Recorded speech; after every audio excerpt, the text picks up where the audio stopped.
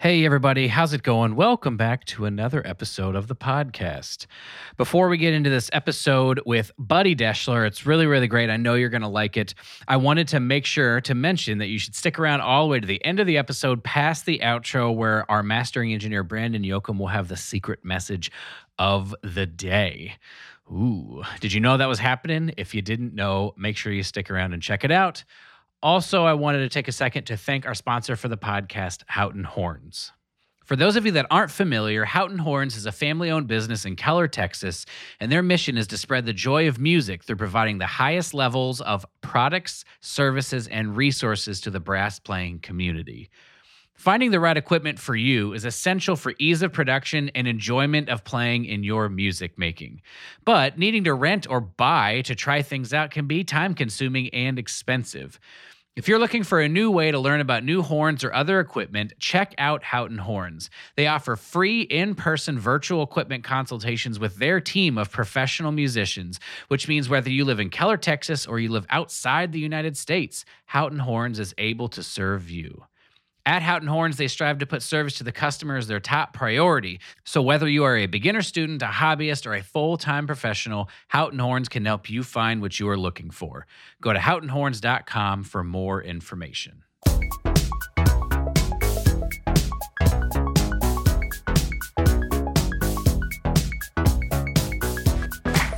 Hello, and welcome to That's Not Spit, It's Condensation.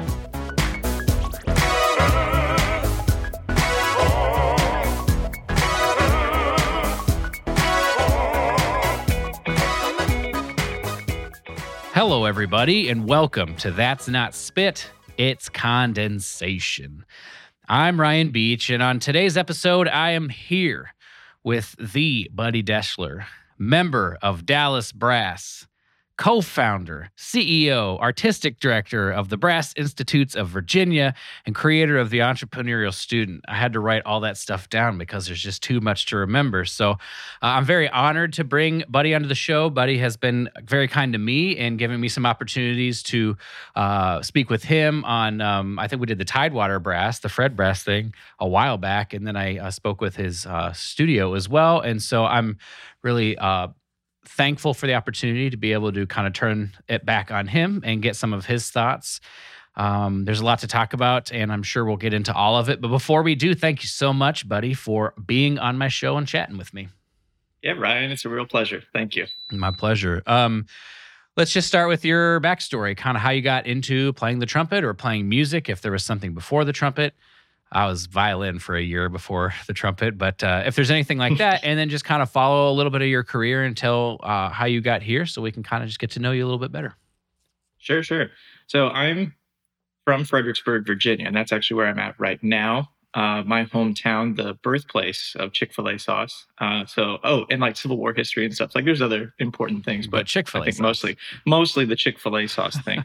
That's my opener whenever we're doing Dallas Brass Clinics. That's great. And if any of the guys are listening to this, they're like already rolling their eyes and like 15 seconds into this podcast. Yeah.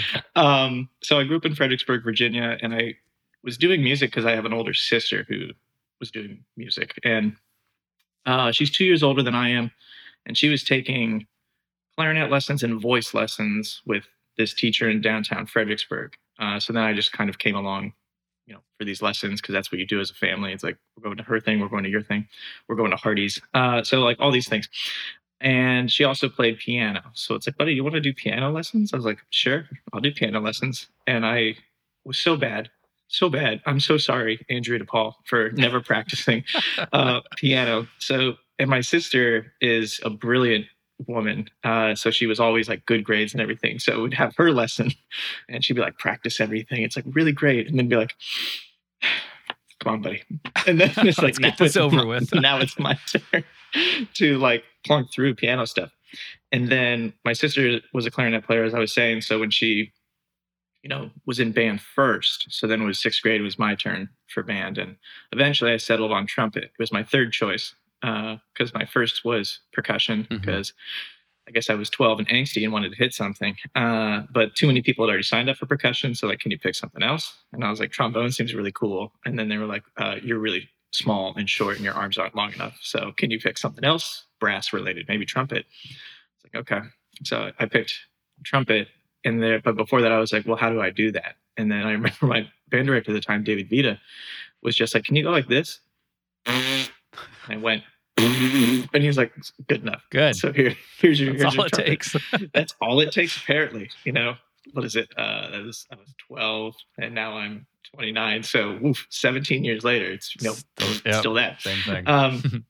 So I was playing trumpet, and I remember going to my last piano lesson, and I brought my trumpet, and I was like, I have a trumpet now. She's like, oh, that's great. And I was like, so I'm just going to do this now. It's like no more piano. So yeah, and then I think I like to think that it was a fairly standard musical upbringing. Like my sister was in band and stuff, but no one else in my family was musical. But they were just supportive. They're like, yeah, go ahead. And I just did everything that was like part of the progression. So it was like in band, and then it's like, well, we're going to do these things. Like it's like called solo and ensemble. So you're like do a solo or a chamber group. I'm like, oh, I don't know what that is, so I'll do it. And then going on, it's like, well, this is jazz band. I'm like, oh, cool. What, jazz? Is that what you said? Wow. Oh, this is cool. This is pretty hip.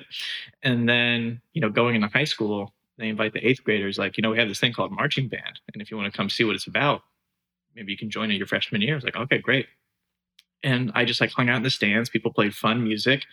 A bunch of people played high notes in the trumpet section. And then they did their show, which was really cool. And then everyone got hot dogs. So I was like, this is the greatest thing ever.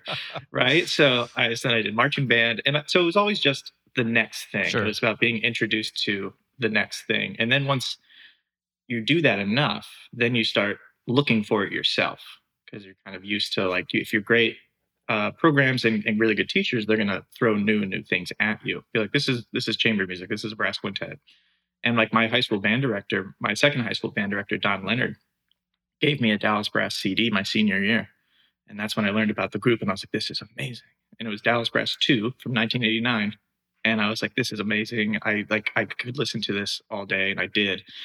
And then I remember like memorizing all the players and everything. And it's just crazy that like now I'm in that Seriously, group. yeah. Now I'm in that group. What a cool full circle moment. Yeah. So that's kind of my upbringing in Fredericksburg. And, I had a lot of great teachers along the way. So I actually remember from your interview with Barbara Butler, that was like, even if you don't think they're the person that like got you to win a job, or like they, got you to like this big career thing you are, like they played a role in getting you to the next thing. So in the spirit of that, like my first teacher, Andrew DePaul, for piano, and then my first middle school band director, David Vita, and then I had Donna Steckler, and then high school I had Kathleen Schulward, now Kathleen Jacoby, and then my senior year I had Don Leonard, and then my first real teacher being Patrick Sweeten, who's a trombone player but conducted the Navy band in DC. And he was the person that was really starting to see potential in me. So he's like, I'm a sophomore in high school, and he's just like, I want you to learn Carnival of Venice and then come back like next week. And I just, threw it. Sure. And he knew that, but he didn't want to be like, you shouldn't. And I think a lot of my teachers have been like that. They've been just like, it's like someone's like, he's not capable. Just let him dream. Let him go. Because then I just kept trying. And it's not like I was aware. It's not like I was I was aware of what the reality was. I was playing it, and then I was listening to Wynn's recording. I'm like, yeah, those aren't the same. Like I knew that. But it's still like, without being told no, or like without anybody putting a lot of these limitations on from the beginning, I was able to dream really big, and I was able to chase things. And then I would just chase things until I was too tired, or if I didn't get there. But I never was like, that's a really long journey. Yeah. No, I'm just going to sit here instead. I'm just going to sit here.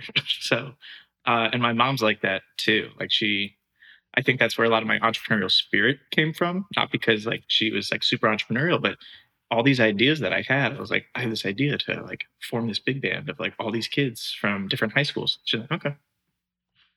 And like, she wasn't like, let me help you develop a business model for it. But she was just like, you'll find out. Like, you'll find out. It's kind of just like, ooh, is that a stove? I wonder what that feels like. It's like, go ahead, touch it, find out.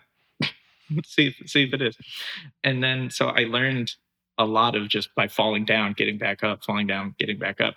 And then if I would ever complain, it's like I fell. And it's like, what do you think would happen? Yeah, Are you yeah. gonna get back up? Are you gonna get back up? Well, yeah, because I'm not there yet. And I would just keep going.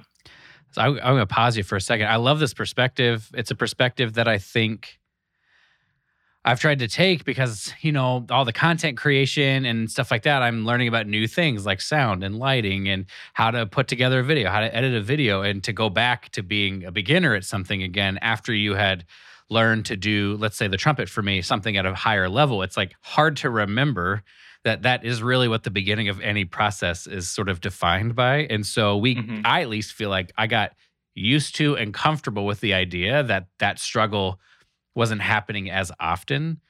And so these other disciplines have been able to help remind me and try to encourage people in this way that basically like failing is part of the deal. And especially in the beginning, this is kind of how you learn how it works for you or what you actually want to get out of something. So I think it's very cool. And it's obviously something that you're still carrying with you all this time later, this kind of idea of, well, of course you fell down. Like, what did you expect was going to happen? I like that. Yeah. Yeah. It's interesting. It's almost like a two-sided coin in this perspective of when you get older, maybe you don't dream as much. Because like when you're a kid, like anything is possible. It's like Space Cowboy, here I come. But when you're older, you're used to failing. I'm doing air quotes. And it's okay because you've done it a lot. Like basically like thick skin, tough skin. So it doesn't like affect you as much. But I think at the same time, you just are like you feel like you don't have time to fail because like you have to do this. It's like, well, I'm not going to get myself into all that. Like I don't have time. Like I have to do this or this. I'm applying for this, and I got to do these errands and that stuff. So it's like I don't have time to go through this failing process anymore. But I don't know. I don't really see it as any other way. Yeah, and I think I think like part of it too though is I think some people will see failure as evidence that they shouldn't do this. It's evidence that this is not for me because I'm not, an extreme version would be, like an 8-year-old who just doesn't want to try, right? And they're just like, they draw something and it's not great. And they're just like, some kids are like, I'll try again. And some kids are like, I'm not going to ever do this. This is not for me. And so I think when we are judging the sort of validity of an activity on based whether we're successful or not, I don't think is the right, especially in the beginning, right, is the right way to go about determining if this is a path you should take for your life. And maybe we're jumping ahead a little bit, but you being in the entrepreneurial spirit that you are, like what kind of parameters do you hold for something being a worthwhile endeavor if success and failure aren't necessarily the guideposts for you? Mm-hmm. Yeah, it's a super good question. I think that it's multifaceted in the things that are important to the individual. So if I'm like super busy, I'm also doing air quotes about that. But I have a lot on my schedule and like, I don't know, I just feel like overworked and overwhelmed with stuff. But the particular person is like, I'm doing this thing and I want you to be involved. I'm just like, that sounds great because it's that person. So I know like when you were starting your podcast and everything, all these people are like, Ryan's doing it. Like, I support Ryan. It doesn't matter what Ryan's doing. It's that it's Ryan and I want to help that. So I think it's figuring out who's involved in this project. I do think about how much time I'm able to devote, but it's almost not so much time as like emotional energy. Like how much can I care about this? And it makes me think about when starting our first festival, the Fredericksburg Brass Institute. I was 21, so I didn't have like as much in my life going on. So like I cared about it a lot, like, and I still care about it a lot, obviously, but like it was like one of the only things I had to like really, really care about, in addition to like my playing, obviously, and stuff like that, and some of my classes. But but I was able to put so much emotional energy into it. Therefore, the amount of time I put into it almost seemed irrelevant. Like I don't know how many hours specifically I worked. I can say it's a lot, but it's because I really had a lot of emotional attachment and emotional energy to devote to it. And it was with people that I really love and respect, great friends and stuff like that. So I think those are just a couple of the facets when Yeah. like getting into an entrepreneurial idea. Because most people might think like, how likely will this happen? If it's like a dream idea, nothing seems likely that it will happen because it's something new. Maybe it's challenging something that's already in place, some sort of other structure, or maybe it's like, well, it's me, and there's already all these other things. Like there's all these other podcasts out there. Like, why is mine going to be special? And look at you now, like this, right? Truth be told, if I'm telling the truth, I didn't know about all the other music podcasts out there. So I thought I was Oh, doing right. I something that remember like that. didn't exist. You know what I mean? And then I remember Mhm. the very first music podcast I found is the Mind Over Finger podcast. Her first name is Renee, and I think it's like Gautier. It's like a French name. I feel like I just Mhm. butchered it. I apologize if she happens to be listening to this. Anyway, I found that one and I was like, oh, there are more of these, you know? Mhm. And then I think somewhere I found the Brass Junkies and they were on episode like 90 at the time. And I was like, whoa, hold on just a Mhm. second here. Maybe I was wrong. Like, maybe I'm not the only one who had this idea, but it did, a lot of my platform, if we're going to view it through the lens that you described, a lot of it was born, it's not this way anymore, but born out of frustration that I wanted to share the ideas I had more than I was being allowed to by Mhm. being asked to do master classes or teaching lessons or whatever. So some of it was like born out of frustration and some of it was born out of I just really enjoy talking to people and I feel that this could be a good platform to do it. So it's not dissimilar in some ways to what you're describing. Like the success and viability of it was less important to me than just doing something that gave me an outlet to fill these particular desires of mine, I suppose. For sure. With the entrepreneurial student being what it is now, there's a section in it because it's almost in like chapters, and it's in chapters because I'm turning it into a book. Spoiler. But the chapter on define and redefine is about what is the definition of X, meaning like the orchestra or a chamber group or being a soloist or like whatever it is that you want to do, a music festival. What is like the definition that we feel we have for it now through your lens, and maybe through like the community's lens, music community? And then how do you redefine that?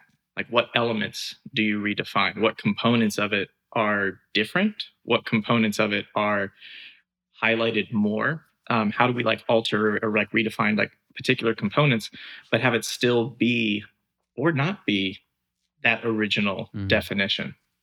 And like kind of like what you're saying, it's like, yeah, like there were podcasts out there. Maybe you didn't know about it so much, but with what you were allowed to do, being like, well, I'm a professional trumpet player, so like I'm gonna do recitals, I'm gonna do some solos, I'm gonna do master classes, but like I'm a musician and like an artist and a person. So like what else can I do?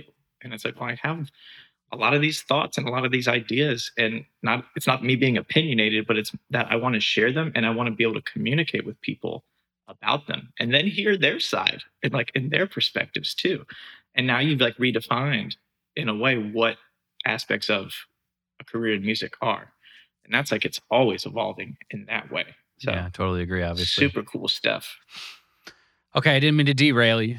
I think you were talking No, about my coffee's kicked in, so we can go anywhere, right? So who knows where we'll end up. trying to remember where we were. You were talking about this, you have ideas and nothing was going to limit you. Maybe you were talking about trombone teacher asking you to play things like Carnival of Venice. I think that's where we left off. Mhm. Yeah. So I think just having teachers and good teachers see this. They don't see talent. Maybe they observe talent, but they see potential. They see curiosity. They see excitement, and then they just like feel that, like without really the student knowing. Sometimes they're just like, "Oh yeah, Dallas Brass is this, blah blah blah blah." Blah. Have you heard about Canadian Brass? Have you heard about Bosch Brass? No, what is it? It's like, go look it up. And then like 19 hours later on my YouTube dive, I'm just obsessed and I'm all about it.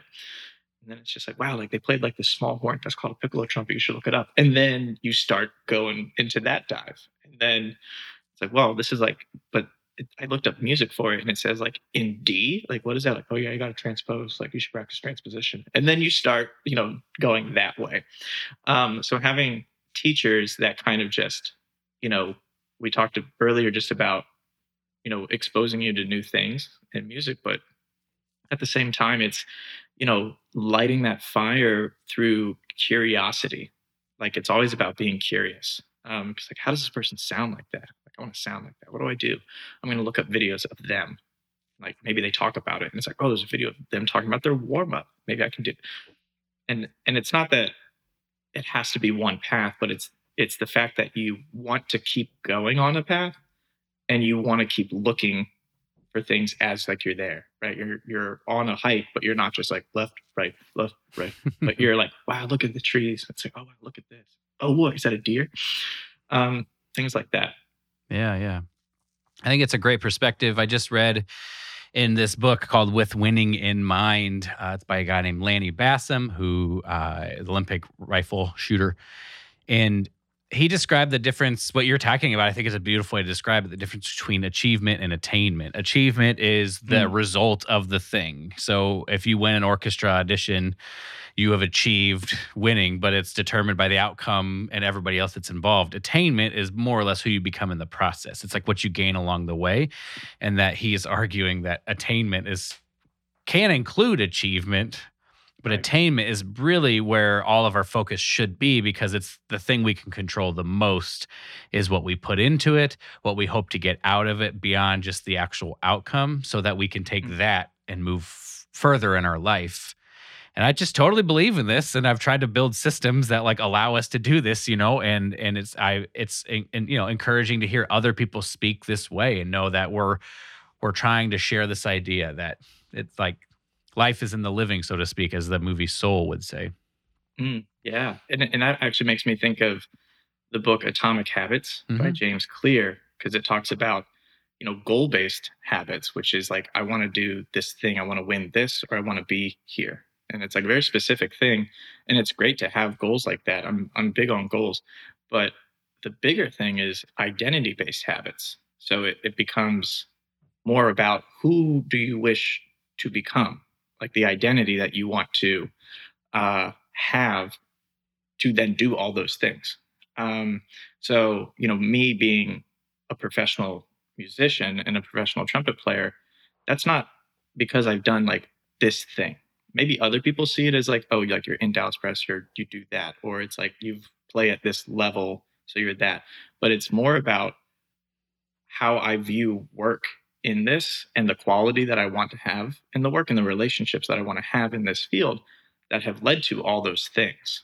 And then some. And in the book, it talks about the situation where someone offers you a cigarette and you say, oh, no, I'm trying to quit.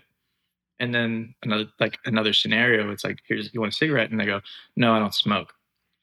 And then in those two scenarios, the same achievement is there, which is you don't smoke a cigarette. But the other one is identifying as a smoker who had to decline and is fighting that, versus I don't smoke. I'm not a smoker. And it's about adapting that identity. And the thing that helps with that identity is giving yourself proof. Because you can't just be like, I'm a principal trumpet player, and you just like try to like visualize like the entire time. But it's like, well, I'm practicing trumpet excerpts, or like I had the opportunity to play principal here, or then like you take lessons with principal trumpet players, and then you're like, well, yeah, that's what a principal trumpet. So you've given yourself proof and experience to ingrain more of that identity. It's kind of like I started running a lot thanks to my mother. And before, and a lot of people are like this, they're like, oh no, I'm not a runner, I hate running. And I was like that too. I was just like, because I would like run until I was tired. I'm like, how far is this? Like 1.2 miles. Like, are you kidding? But like by running every day, and it's not that you run this achievement. It's not like I've done X amount of half marathons, X amount of marathons, X amount of ultras, whatever. But it's like, well, I run every day. So then that makes me feel like a runner. Yeah, I'm a runner. If someone asks like, oh, do you run? I'm like, oh yeah, I'm a runner. And it's not because you've done this achievement necessarily, but it's that you've given yourself proof to feel that, to ingrain that identity. Man, we're all over the place today. No, this is great. I'm a fan. This is stuff that I'm so like a practical example of my own practicing. coming from this with Winning in Mind book is you would state these statements of affirmation in the present tense, right? And it's talking about the self-image and how we see ourselves. This is exactly what you're talking about. How we see ourselves it will determine our relationship with the work, right? So I've noticed that when I try to record something that I care about, we were talking about this before the microphone on, like these beach etudes that I'm recording. I want to do a great job, and I want to be able to share something that I am happy with or proud of or whatever you want to say. And I noticed that if I start to practice or I start to record this and I get about halfway through and I make a mistake, or if I make a mistake at the beginning and I know that I can do better, I'll just stop and I'll try again, right? And it's interesting because after a period of time of doing this, I start to notice when I'm practicing that if I play, like let's say I play literally perfectly for 3/4 of a page, I without fail almost, I would start to say, wow, this is going really well. Yep. And essentially, because my self-image is I'm not really like, I don't see myself as somebody who could play a whole page perfectly. I self-correct and I make mistakes toward the end of the thing because I get like nervous. I'm like apprehensive. Can I maintain this level of playing for the most part? So what I've been experimenting with in my practice is saying a few things that'll get my mind on something very process-oriented, like the process of playing the trumpet. And then I basically start writing these statements of affirmation of, it is like me to relax as I approach the end of an etude. I just write that.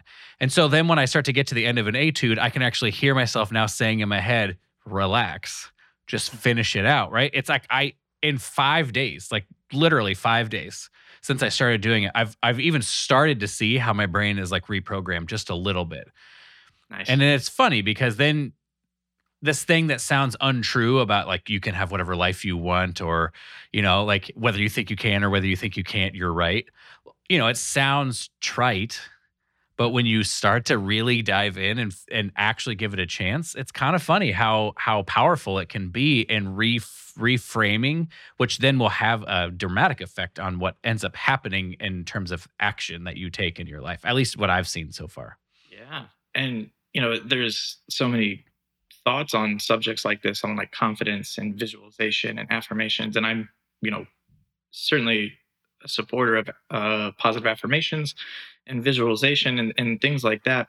But it's exactly as you said, like when you're like, wow, this is going well, meaning you're surprised because you don't identify as somebody that like does this well. And that's what's hard. And that's what's tiring is pretending to be versus believing that you're that. And again, I think it takes proof, and I think it takes experiences, and that's what your friends and your teachers are there for, to remind you that you do have these experiences. Like, you sound great. Like, why is this like, I'm so bad. And it's like, you're not bad. It's like, you might not be playing as well as you want to right now, but like, I've heard the proof that you've given that you're more than capable of this. So that's cool. That's heavy. That's cool. Yeah, great. It's great. For you let's just stick with your playing for right now, because we could obviously expand it into your career and how you sort of see yourself as a person. But for right now, we'll stick to your playing. What is success for you in a performance, or how do you talk to yourself in a way to get yourself closer to that, in the same vein of like how you see yourself, right? Maybe we'll just start with like, what to you what defines success? I'm assuming it's not perfection, because that's just, nobody would actually say that. Even if we believe that, nobody would actually say that out loud. So for you, what would you say like defines success in performance for you? It's such an interesting question, because I think in context, meaning like in the moment, it is like how well I'm playing. So like, am I missing notes? Did I have memory slips? Is my sound tight? Like, do I feel relaxed? Kind of things like that. And then after, always, it's, did people enjoy it? And with certain recitals and things like that, you might have like a very musical audience, meaning they are like artists in this craft or technicians in this craft.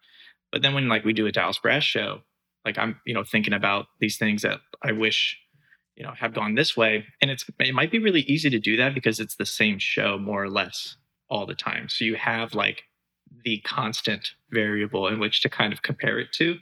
or you have like other versions of Sing Sing Sing that we do, or like, how we do Minuet Gavotte, or like how we did the opening fanfare and things like that. So I think like in the moment, success is, I think, just playing with a beautiful and easy sound. So like it's just kind of happening naturally. I'm not overthinking and things like that. I've gotten better about like making mistakes. Like if I make a mistake, I'm not just like, well, I'm not the worst. I shouldn't like, go off the deep end with this. But I like it when I'm not working hard. And when I'm not working hard, I'm having fun. And when I'm having fun, I'm not working hard. So it ends up being like this symbiotic relationship that comes back. And then if I do feel things after a performance where maybe it's a memory slip, maybe it's a big cacked note or something like that, I'm always reminded that a successful performance and successful playing is that people enjoyed it, is that people had a good time at the concert, that people feel something new because of this performance and because of the playing, things like that. So running with the same train of thought of what you're describing of having proof, my assumption is that to help reinforce that in the audience, how do you guys in the group talk to your audiences afterward to find out how they're feeling? Like, what is that for you to be able to sort of get some of that feedback? Because in the orchestra, that absolutely almost never happens, right? We just go home. Right. So it's actually kind of frustrating because you really hope it made an impact, but you really have no idea. So I'm kind of curious if that's something that defines success for you. Is there a way that you are able to sort of get some feedback on how that's going? Yeah. And you're exactly right. With like orchestra, it's like you do the concert and like everyone claps, and then conductor walks off stage, and then they come back on stage and then they keep clapping, and like this orchestra stands up again, and then the house lights come on, and then people just start leaping in their general directions, either backstage, pack up their horn, or to their car. But yes, with the Dallas Brass concert, it is all about audience and community interaction and engagement. So through the show, but certainly after the show, we do our last number, and then we have an encore.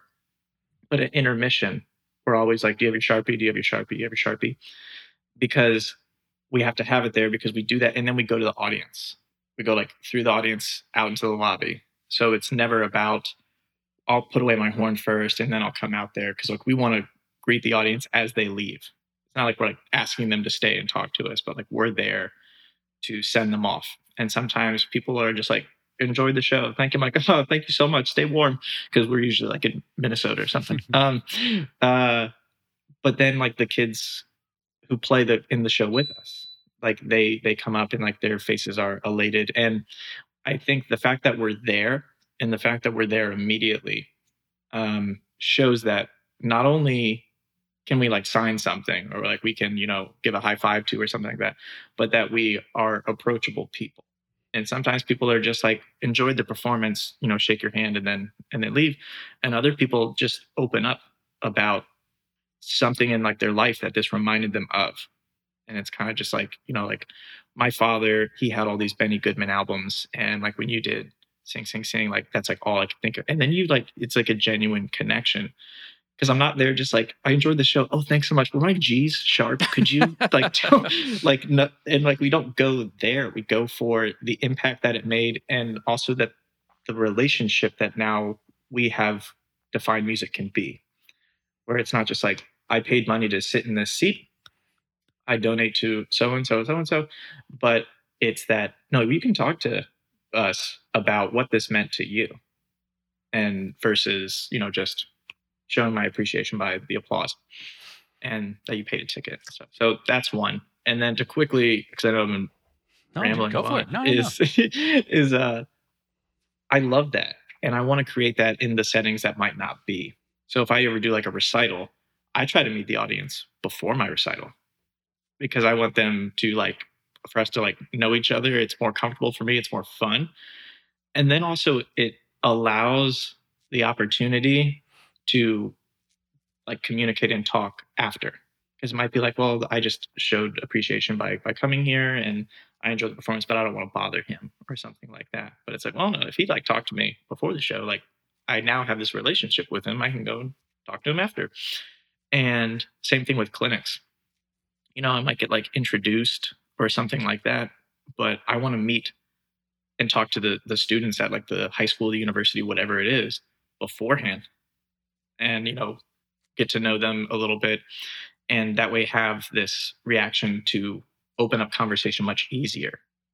And a lot of the time, if we see someone that's like our hero in music, maybe it's like at Midwest or like some sort of conference, and it's just like, well, I can't just go over there and just like be like this ultimate fan nerd and just be like, oh, I love your CD and or something, because we're like, that's weird. But if for some reason, like we had a conversation before, we're like in line at Starbucks or something, and it's like, you just introduce yourself a little bit, and then it's like, oh, cool. Well, now I can go and say things like that much easier.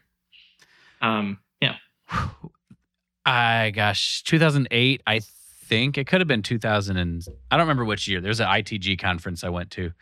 Mhm. I don't remember exactly which one. And I got to the airport and I was sitting there with my bags, waiting for my bag. And I was so new to all of this. I had to have been like a freshman or a sophomore. And so I was sitting there and I saw somebody else with a Marcus Bona case. So I assumed that they were a trumpet player, but I think they actually saw me and my Marcus Bona case first. And so he came up to me and he said, well, are you going to this thing? And I had to get on some sort of shuttle, right, to get where we were going. And are you going to the conference? And I said, yeah. He's like, my name is Bob. And it was Bob Dorer, the second trumpet of the Minnesota Minnesota Orchestra, rather. And I was like, wow. And he's like, do you just want to ride to this place? I was, sure. So he and I think it was like an hour drive or something, wherever we were going. And then there was a clinic that I think Manny Laureano was doing. And at that particular time, I mean, he's an amazing player, but I played Monette at that time. So he was like big hero. And Bob introduced me to Manny and I shook his hand. And then Manny, it was just great to meet you. And then, yeah, thanks. And then I looked, I was like, I'm never going to wash this hand ever again. Like I was like that. I was exactly what you're describing, where I would never go talk to him. But the fact that he even talked to me was such a big deal at that time, and that's easy to forget sometimes when you get a little bit into it. And you know yourself, I feel I'm approachable or whatever, but it's hard to see it from somebody else's perspective. So I dig that you're just taking it to them and saying, I'm just going to bridge this gap for you so that we don't have this awkward moment. And I can hear from you, and the other thing I think, sorry to ramble too, but the other thing I really like about what you're talking about is you're willing to go there for them, right? It's not just this situation where the audience shows up and they're like, thank you so much for existing and playing this classical music, but rather you're willing to meet them where they're at and to say, thank you for being here, because if we didn't have an audience, we wouldn't have a concert. And I think just this mutual respect is something, at least in the minimal amount of time I've spent in this world of orchestral playing, especially, you just don't see it as much. You sort of see everyone's got their thing and they're like, I got to go do my thing and I got to get warmed up and I got to make sure everything is perfect so I can play this concert. And we sort of miss these opportunities that I think that we could connect with our audience and actually like remember what it's about, I suppose. Oh yeah. And I have like 2.5 anecdotes related to that. And like the other things that we were talking about, one of the many things I love about being in Dallas Brass is like, it's great when we go to San Francisco, it's great if we're flying into LA, these big cities and everything. But a lot of the shows we do are like at schools. And we've played in everything from like the nicest auditorium, I'm doing air quotes because it's just like, I would never have thought that this was like a high school auditorium, to gymnasiums in South Dakota. And a lot of the time, since these are school shows, bringing in the Dallas Brass and paying for that and putting on these concerts is a big deal and a big event. So they are doing yearly fundraising. They are doing band boosters going crazy. They are, doing some sort of bake sale or something for us to be there. And I remember we played in Badger, Minnesota. It's one of my favorite places we've ever played, is Badger, Minnesota. And like the town's population, I think, was like 400 something. And we had like 600 people in the audience. And we need a stage, like a stage to move around and all this stuff. We have horns everywhere, and so we need space. And we played in this middle school, I believe it was a middle school's gymnasium. So we played basketball in there before the show.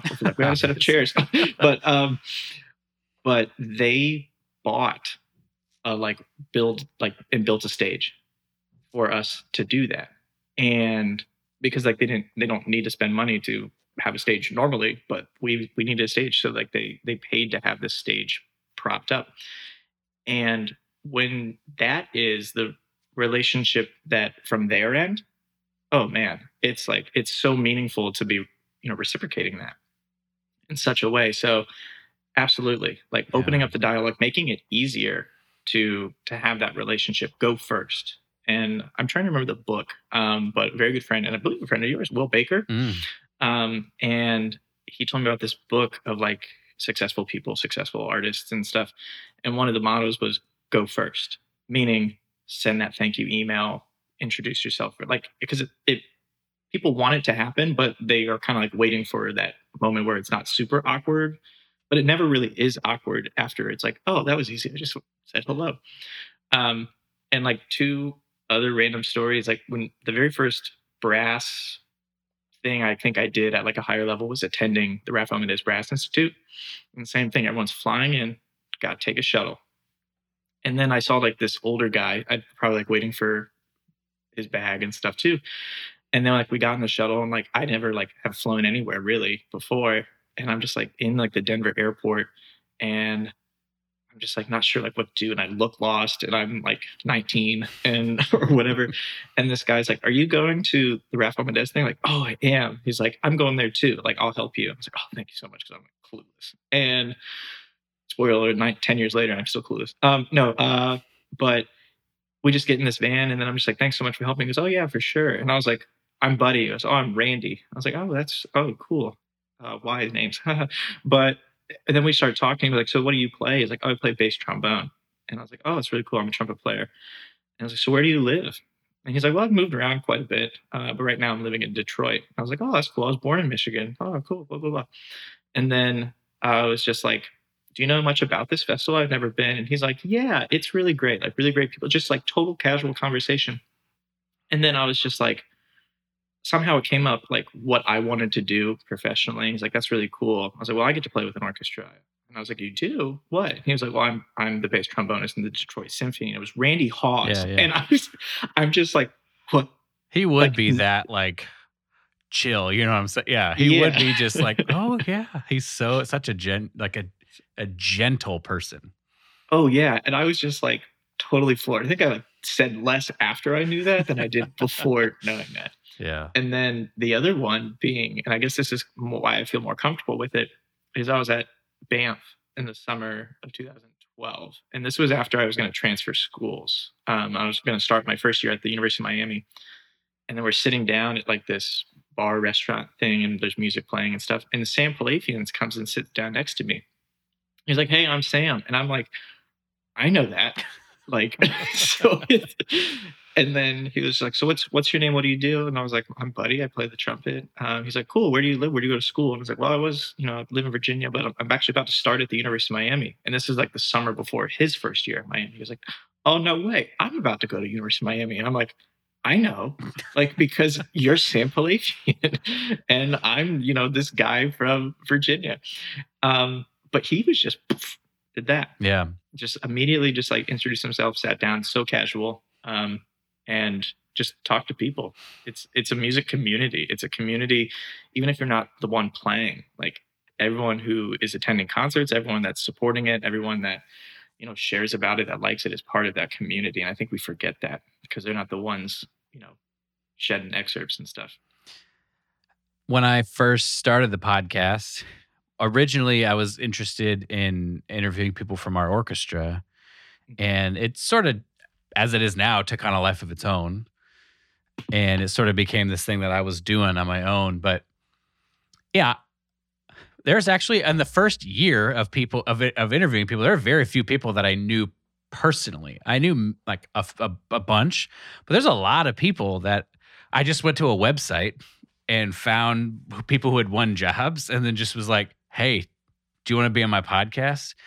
And, you know, it's interesting because I had this image in my head that people were going to be like, no, definitely not. Right. Yeah. But every single person was like, absolutely, that sounds cool. I'd be happy to talk Yeah. about that kind of thing. And it really, it's not that it showed me a different side of the music community that didn't exist, because obviously it does exist. It's just, I had this kind of feeling of, well, who am I to ask these questions, you know? And it sort of did, in many ways, it's something that it affected my self-image in a really interesting way, because I became known as a podcaster in some way, right? Instead of I'm principal trumpet of the Alabama Symphony, which is how everybody knew me previous to that, I became a podcaster, and some people maybe knew me from the podcast first. And when I went to Northwestern for an alumni event a few years ago, one of the students at Northwestern was like, "Oh, hey, Ryan, like, it's really nice." He's like a senior at Northwestern. He's like, "It's nice to meet you. I love your podcast." And I was like, "You have no idea what it means to me that you talked about my podcast before you talked about my trumpet playing."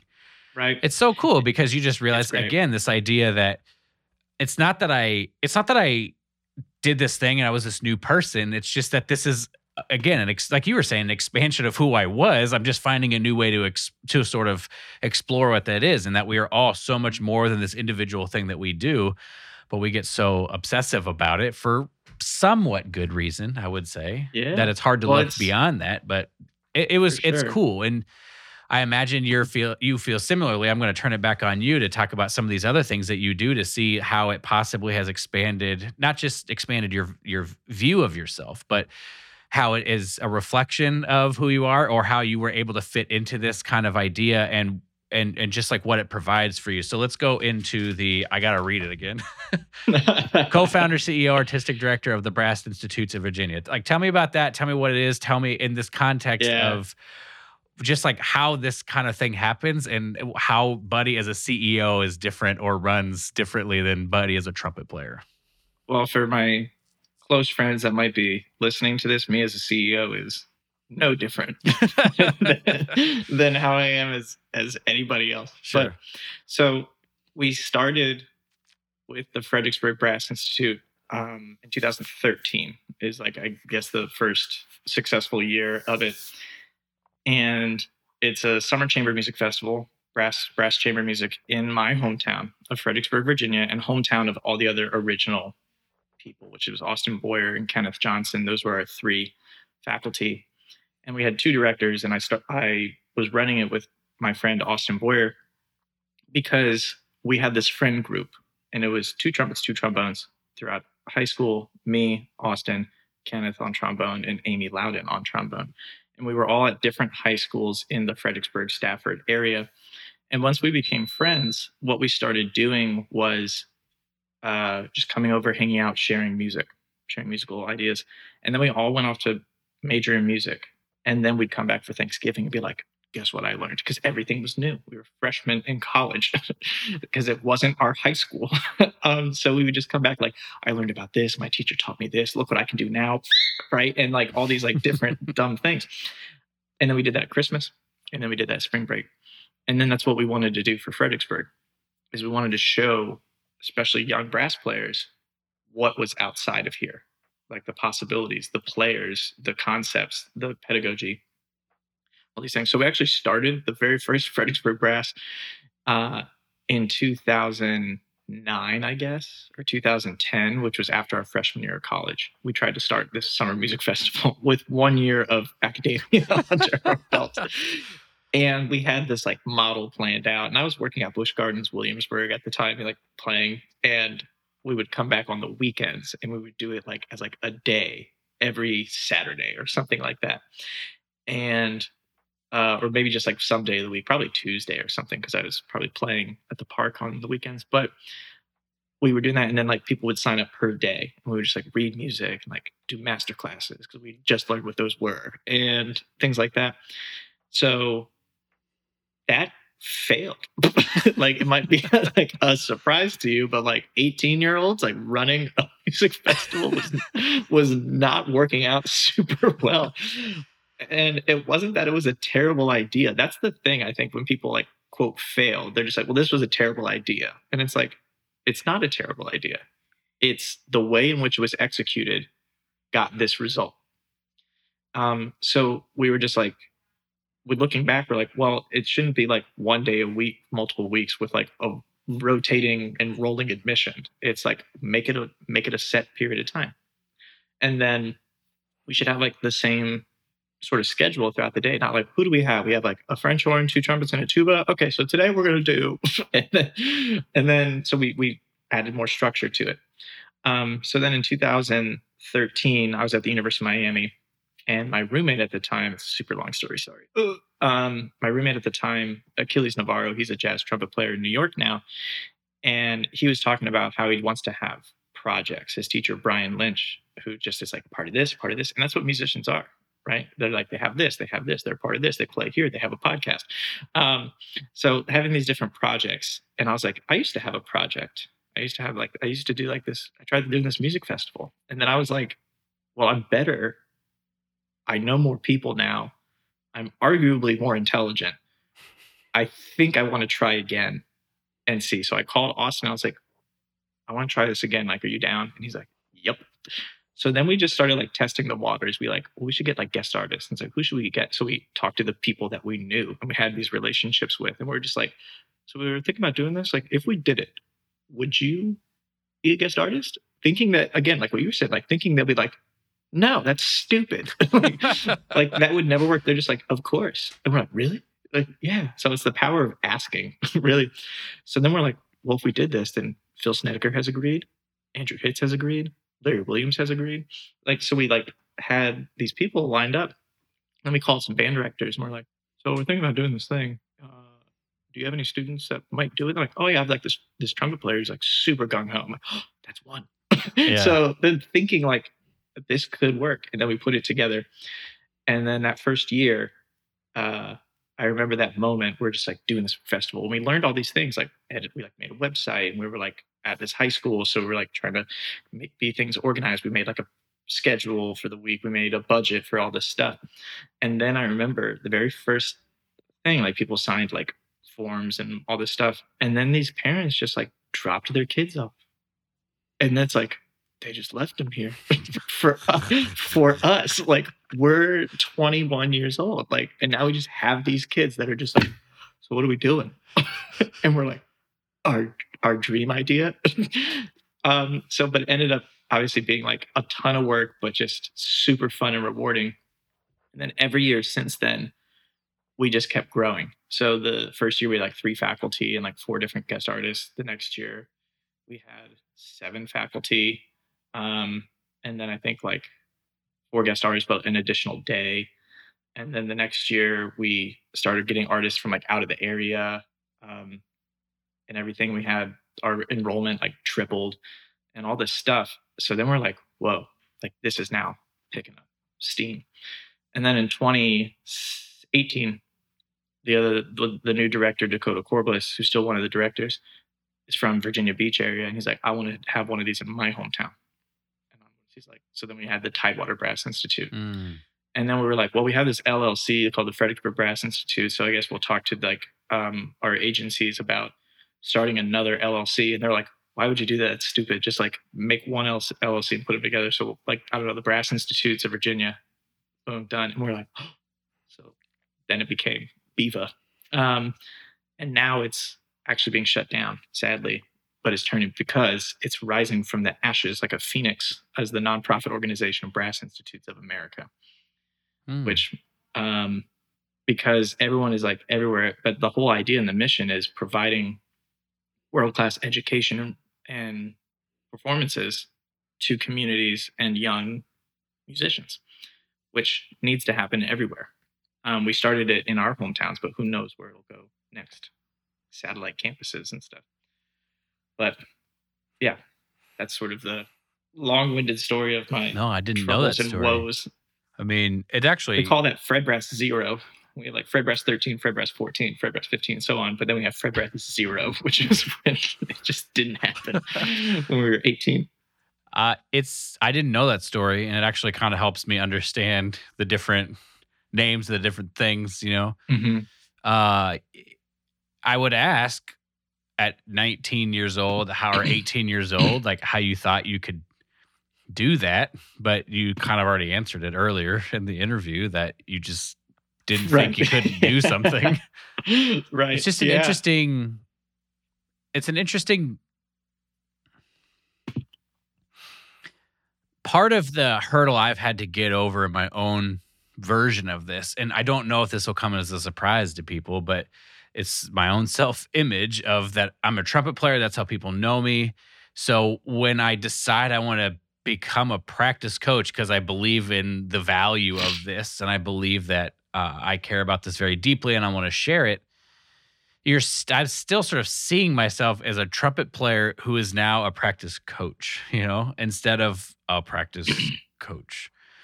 And so what is your umbrella image, so to speak, that allows you to sort of just go after whatever the thing is without sort of having these, because it doesn't seem like you're having much issue with conflicting image identities, so to speak, right? Like, it doesn't seem like, well, I'm a trumpet player, so I can't start this festival, right? It doesn't seem like that as happening. And if it is happening, maybe you can speak to that. But what's this umbrella image that allows everything to fall underneath it and just sort of work? Well, yeah, man, such great questions, Brian. I think part of it is that I do feel more comfortable calling myself like a trumpet artist and a musical ambassador, because then that definitely helps like widen the scope, because then people will try to pigeonhole you to understand you. Like, well, I'm a trumpet player. Okay, like what, like classical, jazz? And it's like, I like both, but like I guess more classical. Like, oh, okay, so like solo or like orchestral. Like, I don't know. I guess I play with a lot of orchestras. That's my kind of my job. So I guess orchestral, and it's like, oh, cool, like principal or like what, and like they'll keep narrowing it down. But the fact that I like to think of myself more as a trumpet artist and a musical ambassador, because trumpet is what I am most experienced at, but creating a positive musical atmosphere and experience for people is always, the end goal. So whenever I love doing residencies at high schools and stuff like that. Like when I first started being like a touring artist, because once I started like doing that thing, there's no like job application for what I was doing. I was like endorsed by these companies that I was forming these relationships with, and like I was reaching out to, I was introducing myself. And then I was just traveling and just being like the person who like would wear this, fancy jacket, and then just like in jeans, like the cool substitute teacher would come into these programs and just like, be like the fun uncle that came to town. And it's just like, this person's here, and I have all this energy, and I'm like, who wants ice cream for dinner? And all these things to be a positive musical model for people, especially for young people. God, it makes me sound so old saying young people, the youths. So when I would do these residencies, rather than like a master class, that meant I was there all the time, and I was there multiple days. So students got to know me better, and I got to know them better, and I got to know their program better, and I got to know the community better. Versus like some trumpet guy came to my school today and like played some stuff. Like, oh, who was it? Like, I don't know, Billy Deckler. I don't know. I can't remember. But being like, again, like me going first, opening the door, breaking that fourth wall immediately. So my goal is not to be like, everyone here should major in music. Like everyone should have a professional career as a musician. But it was more like everyone here should know and feel that music was a good thing in their life. I think people quit middle school band. They don't go into high school band because they had a terrible time in middle school band. And it's not blaming the middle school band directors by any means, but it's just something about that experience for them was like, why would I continue this? And then maybe same thing in high school, being like, well, I was never, first chair. I was never that. And if that was like a highly stressed thing, it's like, well, then I won't be successful. And it's like, you're like in Texas, like you're like last chair in your band in Texas, but that could be like your first chair in like 80,000 other bands that sure, exist. Who knows? So by defining myself, coming back to your question about defining myself, trumpet artist, so artist meaning a creator in this case, and like more of like a fluid term of like what I can create, what I can participate in, what I can impact. through what I do as a trumpet player. Like I'm not doing solos where it's like, and today I'll play bassoon. Who knows? But I'd always be trumpet. Like obviously that's my language. I know the best. But then being a musical ambassador, being somebody that can connect people to music, and I always tell students and stuff that I meet, and if they want to like keep progressing, I was like, well, I can't do this, but like I know people who can help you do that through my relationship.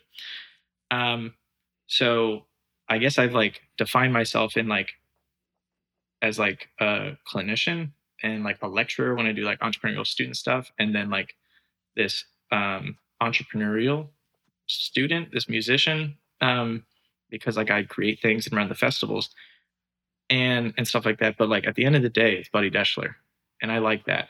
And yeah, if we have trouble identifying as all these different things, then it's like, am I that? Do I have that identity? Do I really feel that? But it's kind of good when like people know you through all these different lenses. Like, oh yeah, you're the person who like runs the festivals. And it's like, oh, you're the person who's in Dallas Brass. Like, oh, you're the person with the lecture. Or it's like, oh, you're the person who was in line at Starbucks with me. Like people will know you from different elements. And as long as it always comes back to you, then I see that as a win. So. Yeah, I would argue it's a really cool perspective. And so I'd love you to speak to something that I know a lot of people can struggle with. I've certainly struggled with it, which would be imposter syndrome when you're starting to do all these different things, right? You do all these different things and then you see how much everybody else knows in these. I mean, for me, something again, like content creation, it's like, I feel like I'm doing okay. But I see what exists out there. And it's, I think about TV shows, like, how do they know how to do this stuff? How do they know how to make something look like that with lights? And they're not outside or, it's anyway, the point I'm making is that it can be easy to feel because you know that better exists that you are not capable. And how do we step into feeling confident in what we know as we'll just do the best job we can and feel that that is good enough or have faith or whatever that's okay for now and we'll continue to learn and we don't actually have to know everything right out of the gate. Because I would say imposter syndrome is also a bit of a problem with comparison too, right? You're comparing yourself and you feel like an imposter compared to somebody else. And if it was in a vacuum and you were just doing it, I think it would be harder to feel imposter syndrome. So I'm just curious for your thoughts on that. Oh, absolutely. Well, I would first say that imposter syndrome and like that feeling probably kicks in like once every 4 months or something for me. How long it lasts, I don't know. Like, it's not maybe an extended stay, but it does creep in. And as far as all the other months that are like more sunshine and rainbows in comparison, I think it's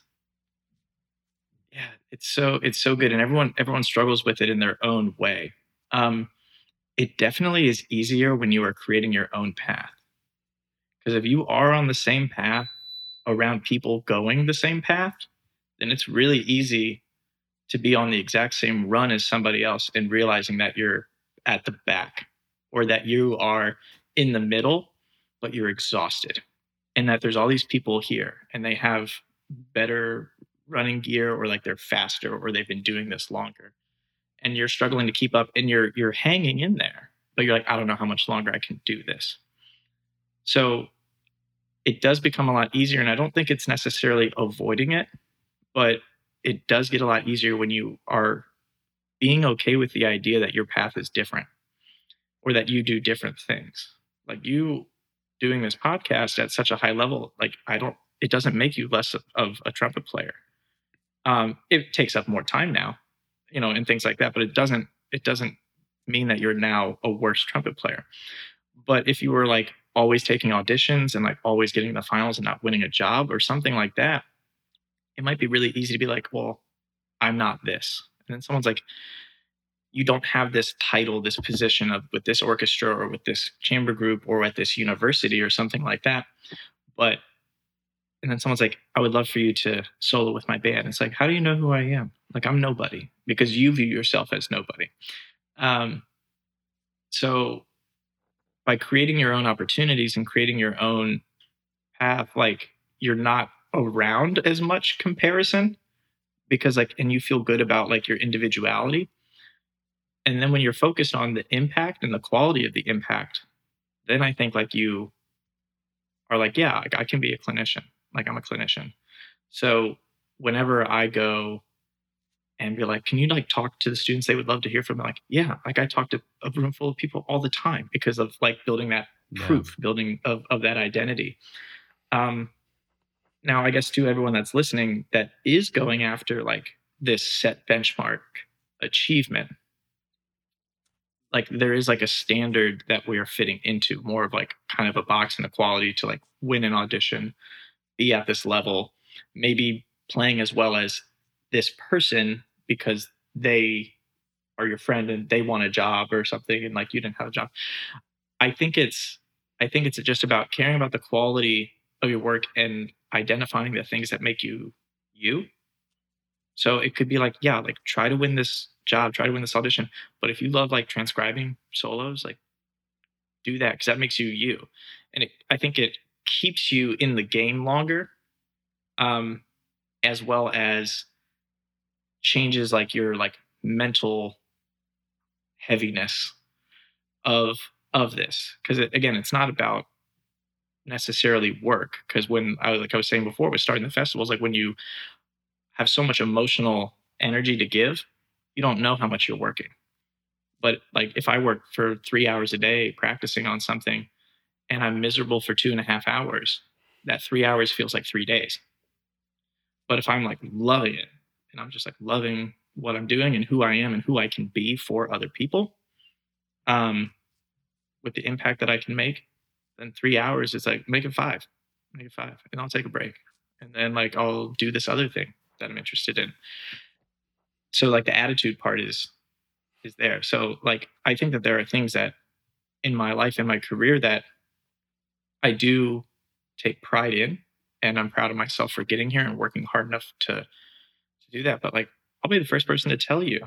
I'll be the first, second, and third person to tell you, like of these other players that play better than me, of these other people that I think can teach better than I can. But you know, there's still just me. There's still one me in that case. And I think being okay with that is really important. And because then you will put in the work, you will put in the time, and you will rise to the occasion. So maybe it's about, you know, being given the carrot versus always chasing the carrot in that way. So creating the carrot and then getting to it, if that makes any sense at all. Yeah, I mean, it was a very full answer. I appreciate it because I do agree that it's so much about perspective, and it's so much about what our expectation is. It's so much about why we are trying to accomplish a particular task.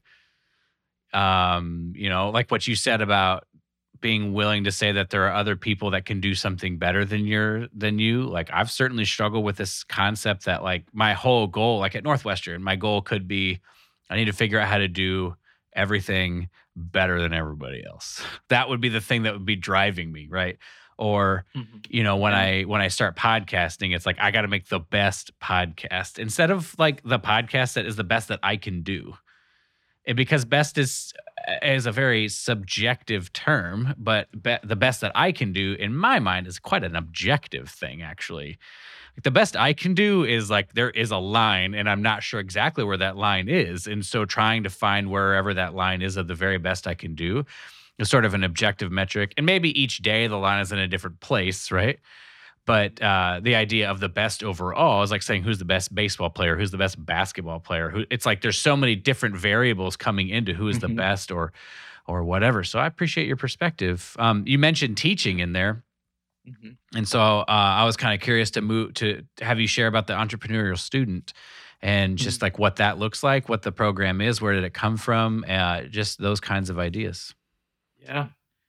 So the entrepreneurial student, or TES in a shortened way, and for people that struggle with the word entrepreneurial and pronouncing that, was a lecture that I designed originally in 2015.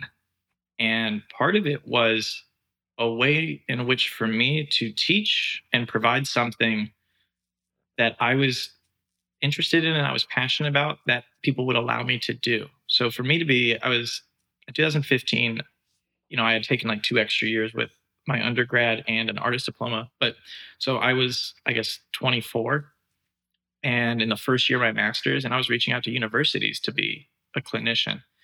And for me to be like, hello, Dr. So and so, my name is Buddy Deschler. I would like to be a clinician. And they're like, what? Who are you? Like, who are you? Like, no, it's like, well, I would love to come do a trumpet thing. Like, we already have someone to do that. And they're professional and they have a doctorate and they're not 24 years old.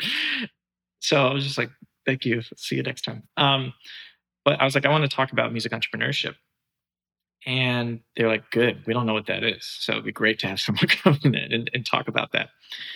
And I didn't know what that was. And I didn't know that I was doing it earlier because my entire college life, early college life, and even before that, like when I was in high school, it was about just making projects with my friends. So like forming this big band with different kids and then, starting a music festival and things like that.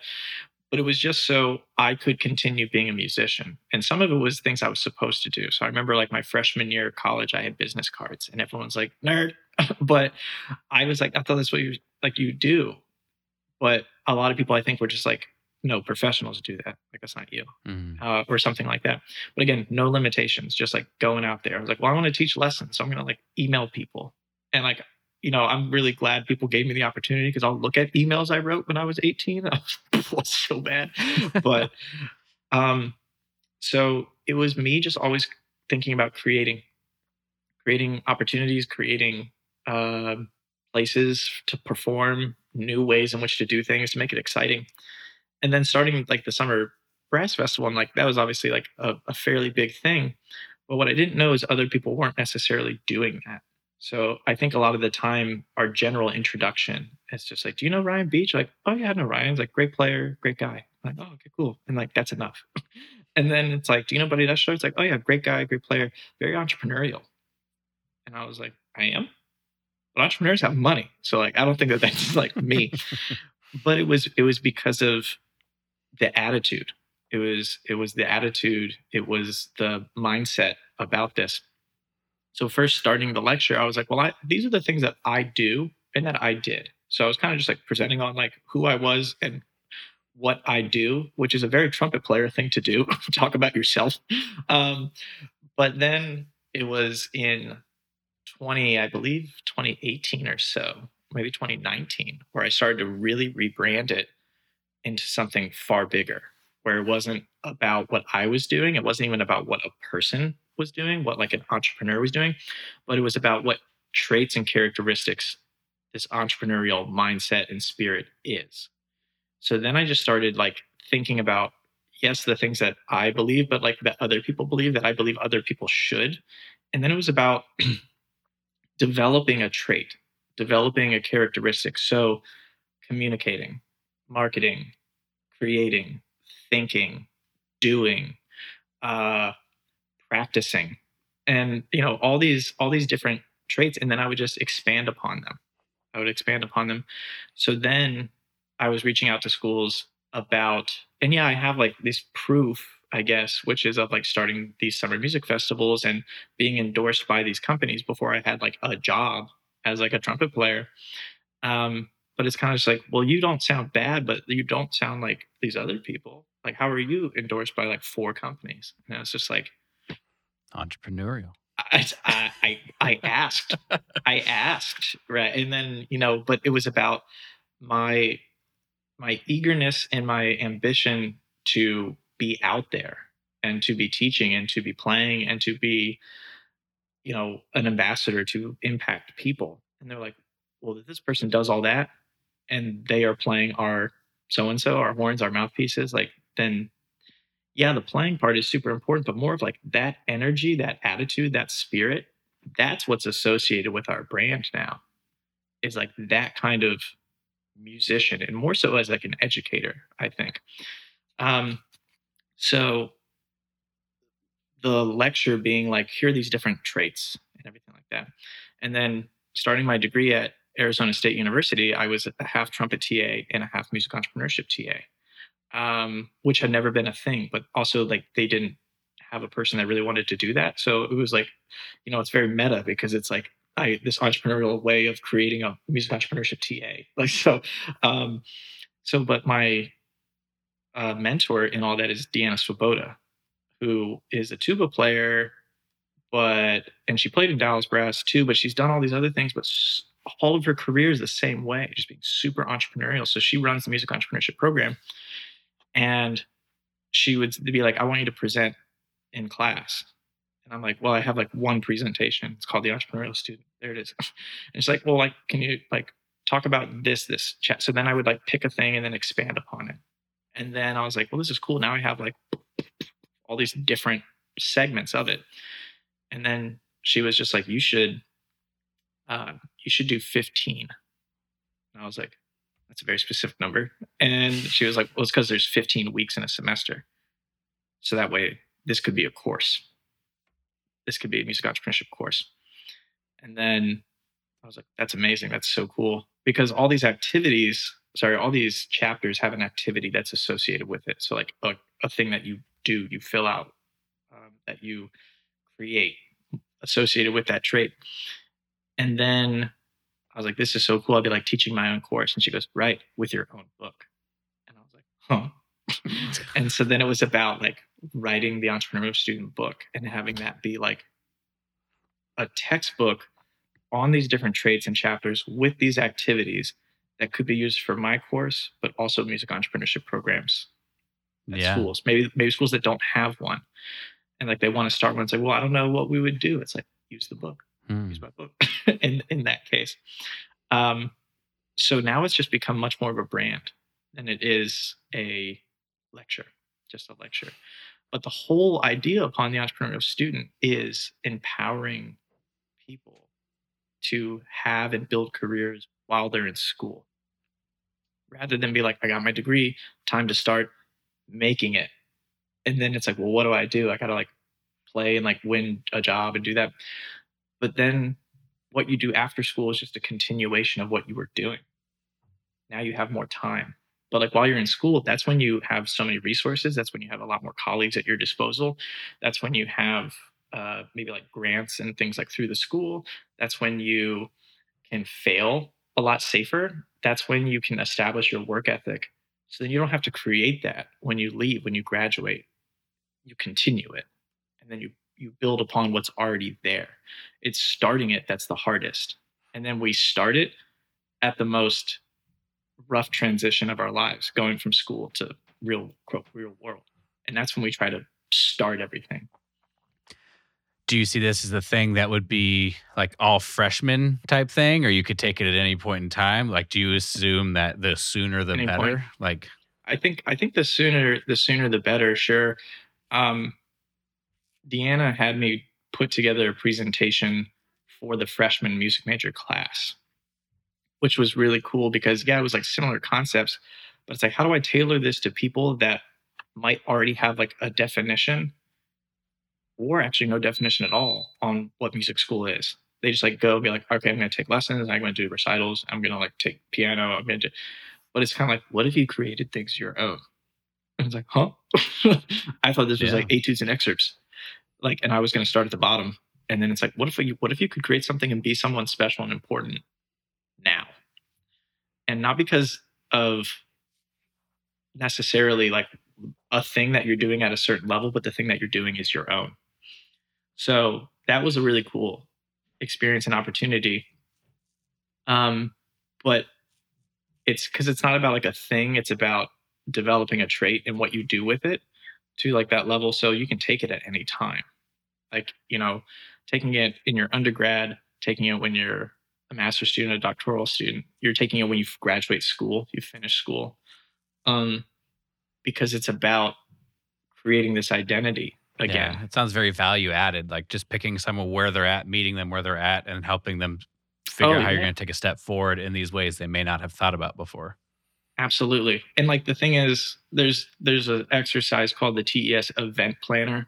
And it's where I used to do this with the entire group that I was like teaching. I would go to like a university and there'd be like, I don't know, 50 to 100 people, music students.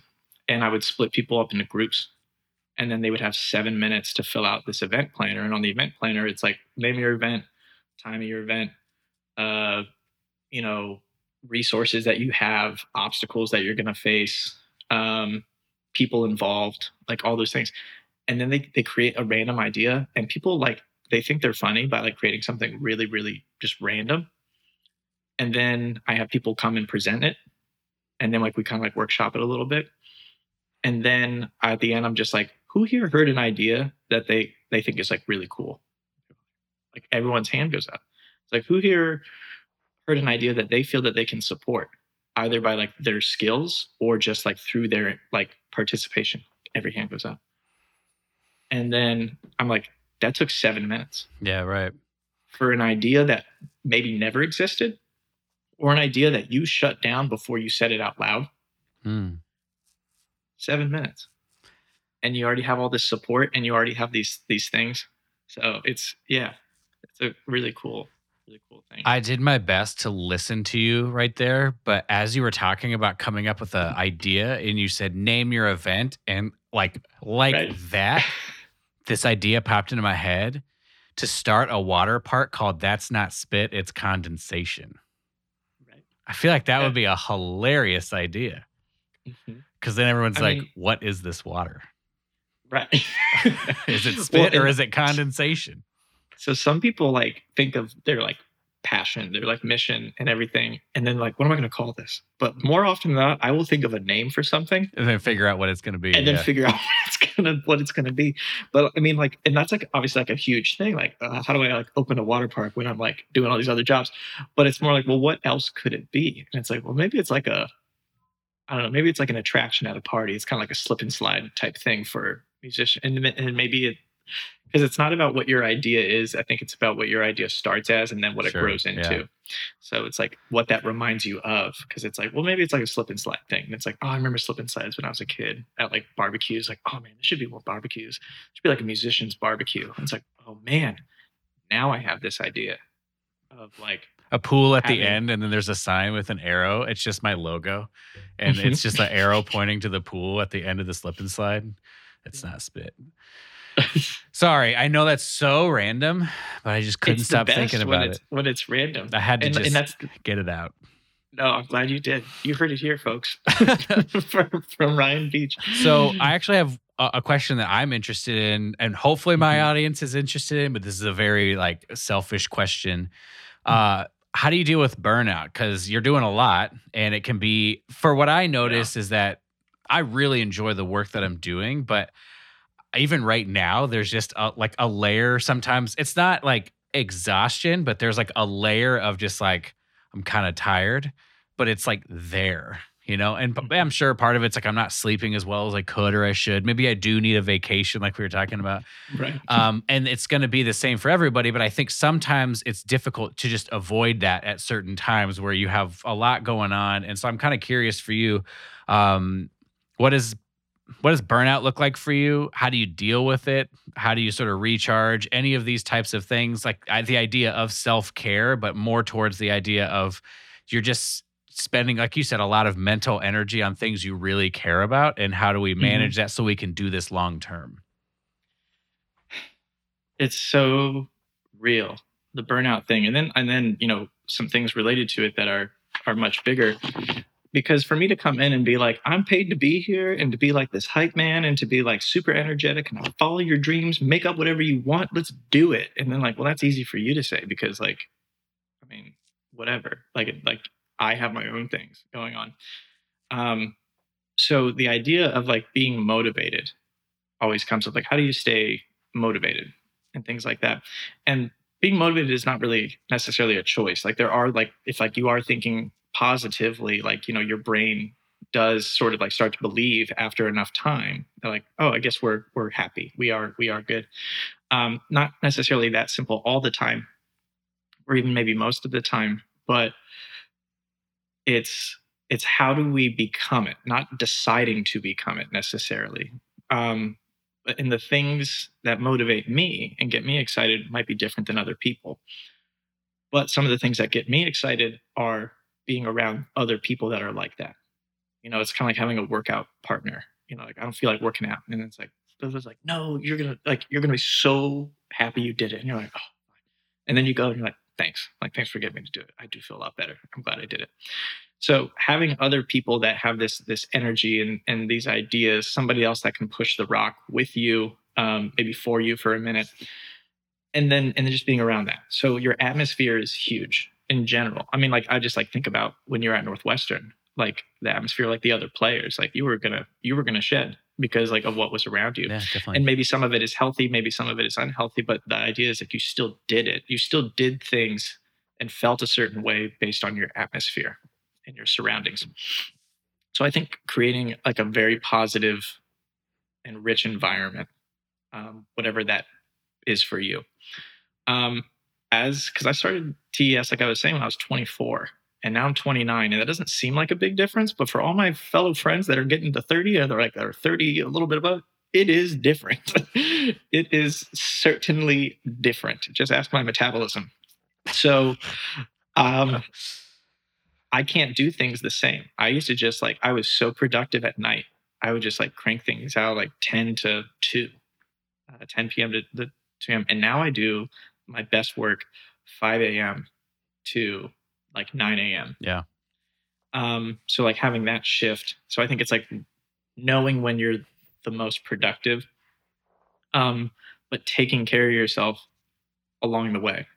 I think we're able to withstand burnout when we're younger because we're just have like more energy, or like our bodies are like, not decomposing as much or something like that. But then, so I can't do what I used to do. So I have to do it a different way. So the other thing is like burnout can happen. It will happen. And doing our best to not be ashamed about it is to give us that break. Because it's our mind and our body in some way saying, I'm doing this for you. You don't know this, but I'm doing it for you for a reason. So listening to that, taking the time to recover and heal. I think a big thing is people are burnt out. Maybe they're not really experiencing burnout, but they are experiencing lack of passion.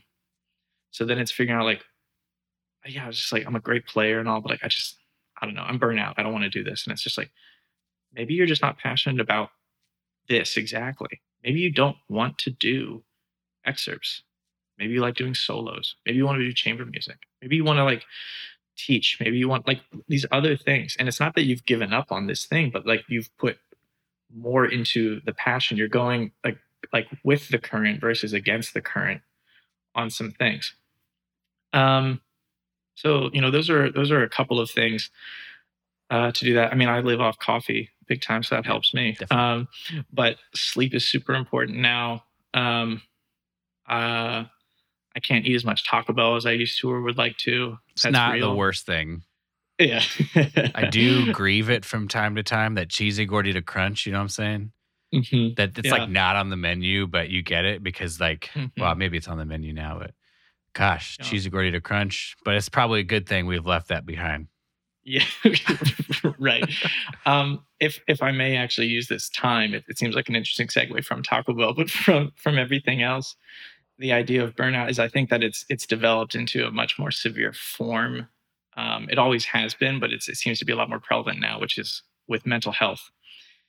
And I think more and more people are experiencing it now, myself included. But we're not used to it. We saw it as that. Maybe we see it as burnout. Maybe we see it as laziness. Maybe we see it as lack of motivation. But it could be something much, much more that we haven't faced before. So if you're listening, or like you maybe see this in somebody else, I feel like I'm on like the radio as if this is like to millions of people. If you're listening out there. It's still like 250 people. 251 now that my mother start listening to the things that I'm on. So I guarantee like this might be something that you could be experiencing. And if not, great. But someone is. Because the music world is so connected. So if this feels like you, we really need to be taking care of ourselves. And I didn't really know what that meant for a long time. I was like, oh, taking care of myself, I will not work as much. I will take these things out of my schedule. But it's not about taking things out of your schedule necessarily. It's about putting things into your schedule that are for you And for like your physical health, like I know you do all this lifting, like what would you do if you weren't lifting? Like you're just like, I don't want to go down that dark hole. But maybe it's like exercising, it's eating better, things like that. So it's to like be okay that you're there. It's okay to start communicating, with people and stuff like that. Because I think when we're burned out or we're tired or something much, much more, we're just gonna shut down. We're just gonna isolate. And then we're gonna be seen as lazy or unmotivated or like lacking ambition, things like that. But starting the conversation that way. This is not to call anybody out, I say, but I guess if anything, it's like to put it out there that like it's okay and that people care and that you can talk about it, and that you should talk about it because that's going to be, how we move forward, how we like might start feeling more like ourselves, doing air quotes again. So I think coming back to the original, I'll get off my soapbox about mental health, but no, I think it's a good conversation. I'm in total support. Yeah.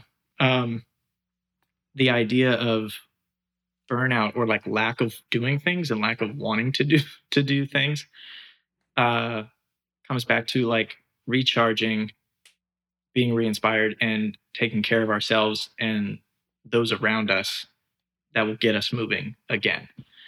As much as you might want to run, if like I hurt my Achilles and I just couldn't run. And Garrett Klein, my Dallas Brass colleague, his wife Mara is a big runner, and she was my coach, and she was just like helping me through this. And I'm like, okay, it's been like a week, I'm just going to run again, and then I would just get hurt again. So, and it's not about necessarily wanting to do this stuff all the time. It's about, am I in a place where I can, and am I doing this in such a way where I won't hurt myself, that I won't like overly fatigue myself. And again, that's not saying like you can't work hard to do things, but it's about like you working smarter and you working differently, especially in whatever place you're in, whether that's you creeping up in age or whether it's that you have like bigger things going on. It's about doing it differently. Same thing with any other obstacle, right? Like you're running on this path and it's like, there's a wall. It's like, well, I guess I'll stop because I got that wall. And it's just like, have you tried going around the wall? Have you tried getting a running start and jumping over the wall? Have you tried getting on a plane and flying over the wall? Like there's all these other options to do that. Mm-hmm. And that's where like the creative problem solving comes in. And we do that all the time as musicians. And I know you do that a lot with your coaching. It's like these creative problem solving. It's not just like, try this, boo, boo, boo, and you play like that. And then they play like, yeah, that didn't sound very good. I guess you can't do that. Yeah. I guess you're not meant to do that.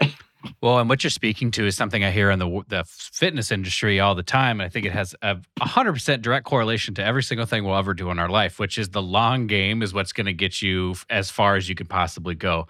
So in training, a lot of people are so concerned with trying to make progress as quickly as they possibly can that they might take some shortcuts or they might try to lift too much too soon or something like that. And if you hypothetically injure yourself, you're going to have to go backwards, and then you're going to have to figure out a more sustainable way to do it. And if you aren't on board with that, you're basically going to go forward, get injured, come back, go forward, get injured, come back. And you're going to end up not going as far as you could have gone, hypothetically speaking. There's no coulda, woulda, shoulda.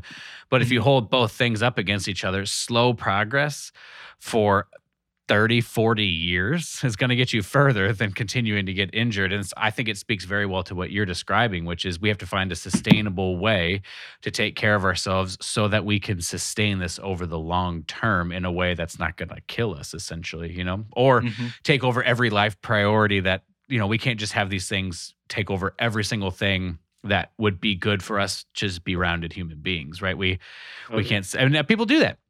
I hear it all the time. People do that. They become workaholics, and that's all that matters. And they're just like, I got to make this money. As soon as I make this amount of money, everything's going to be great, and I could figure it out. And David Goggins talks about this, where he's like, people are trying to work really, really hard so they can get to a point where they don't have to do anything anymore. They can just rest, right? Retirement.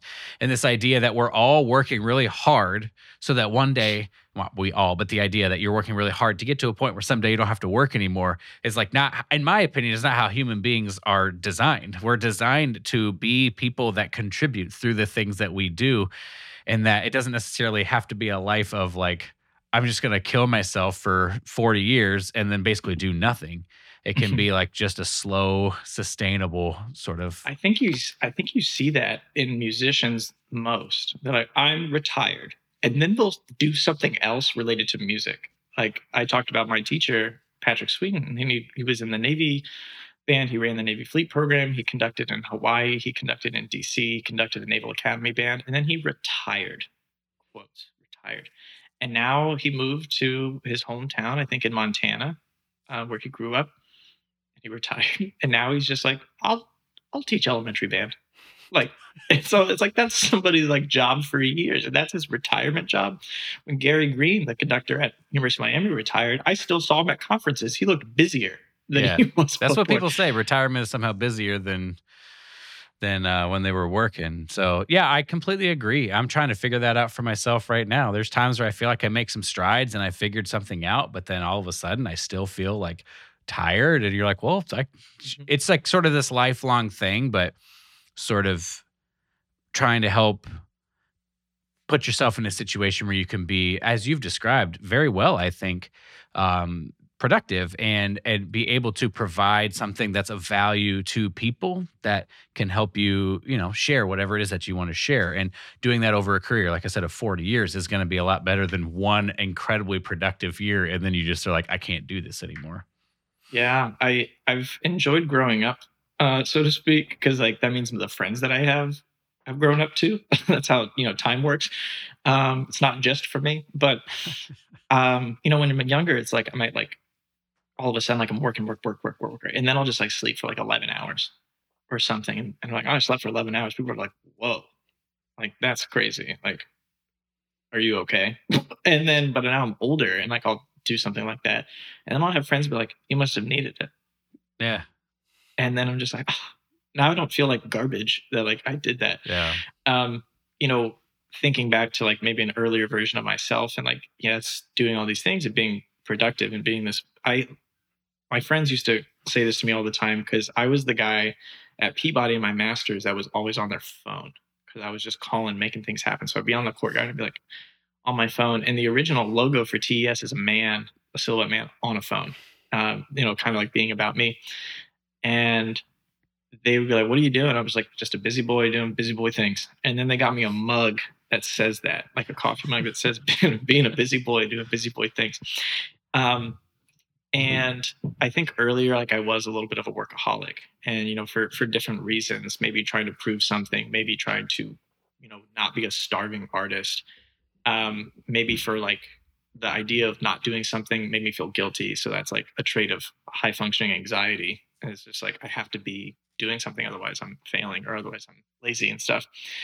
And then it's like the idea of trying to be successful in some way for some reason. But later on, it's more about, well, what good can I do with this? And then it becomes a lot more about the people that are involved in what you do and that are impacted by what you do versus you and what you do.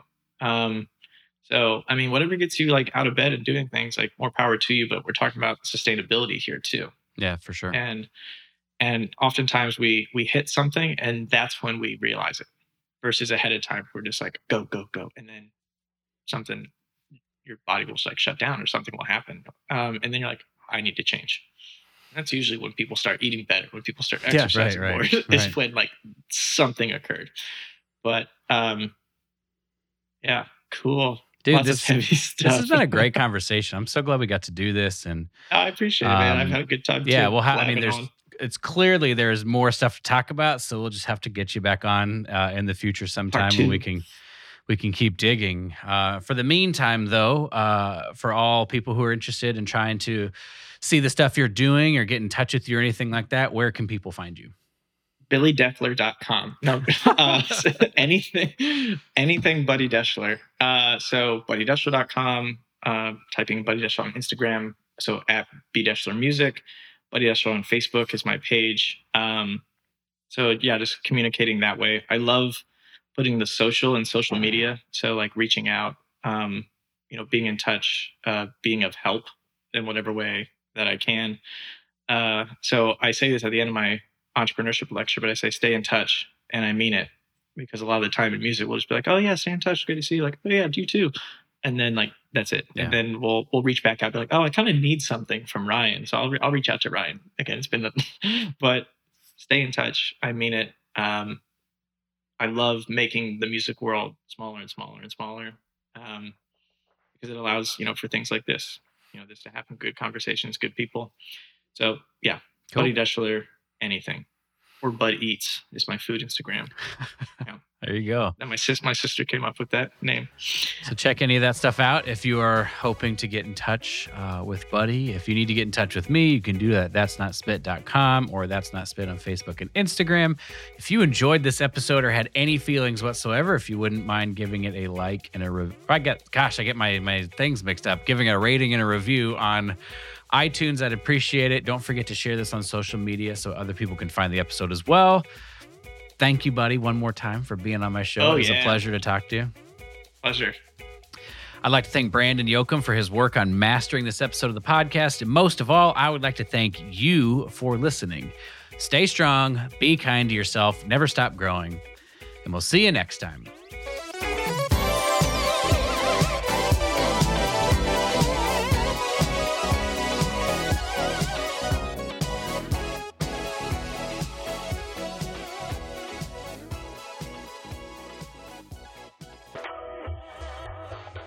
Hello, hello, hello, That's Not Spit fans, and welcome to the secret message of today's episode.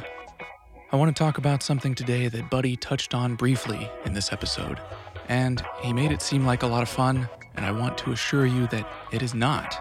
It is a surefire way to indigestion, stomach cramps, and other nasty symptoms, and that is having ice cream for dinner. Don't do it, and remember, shh, don't tell Ryan.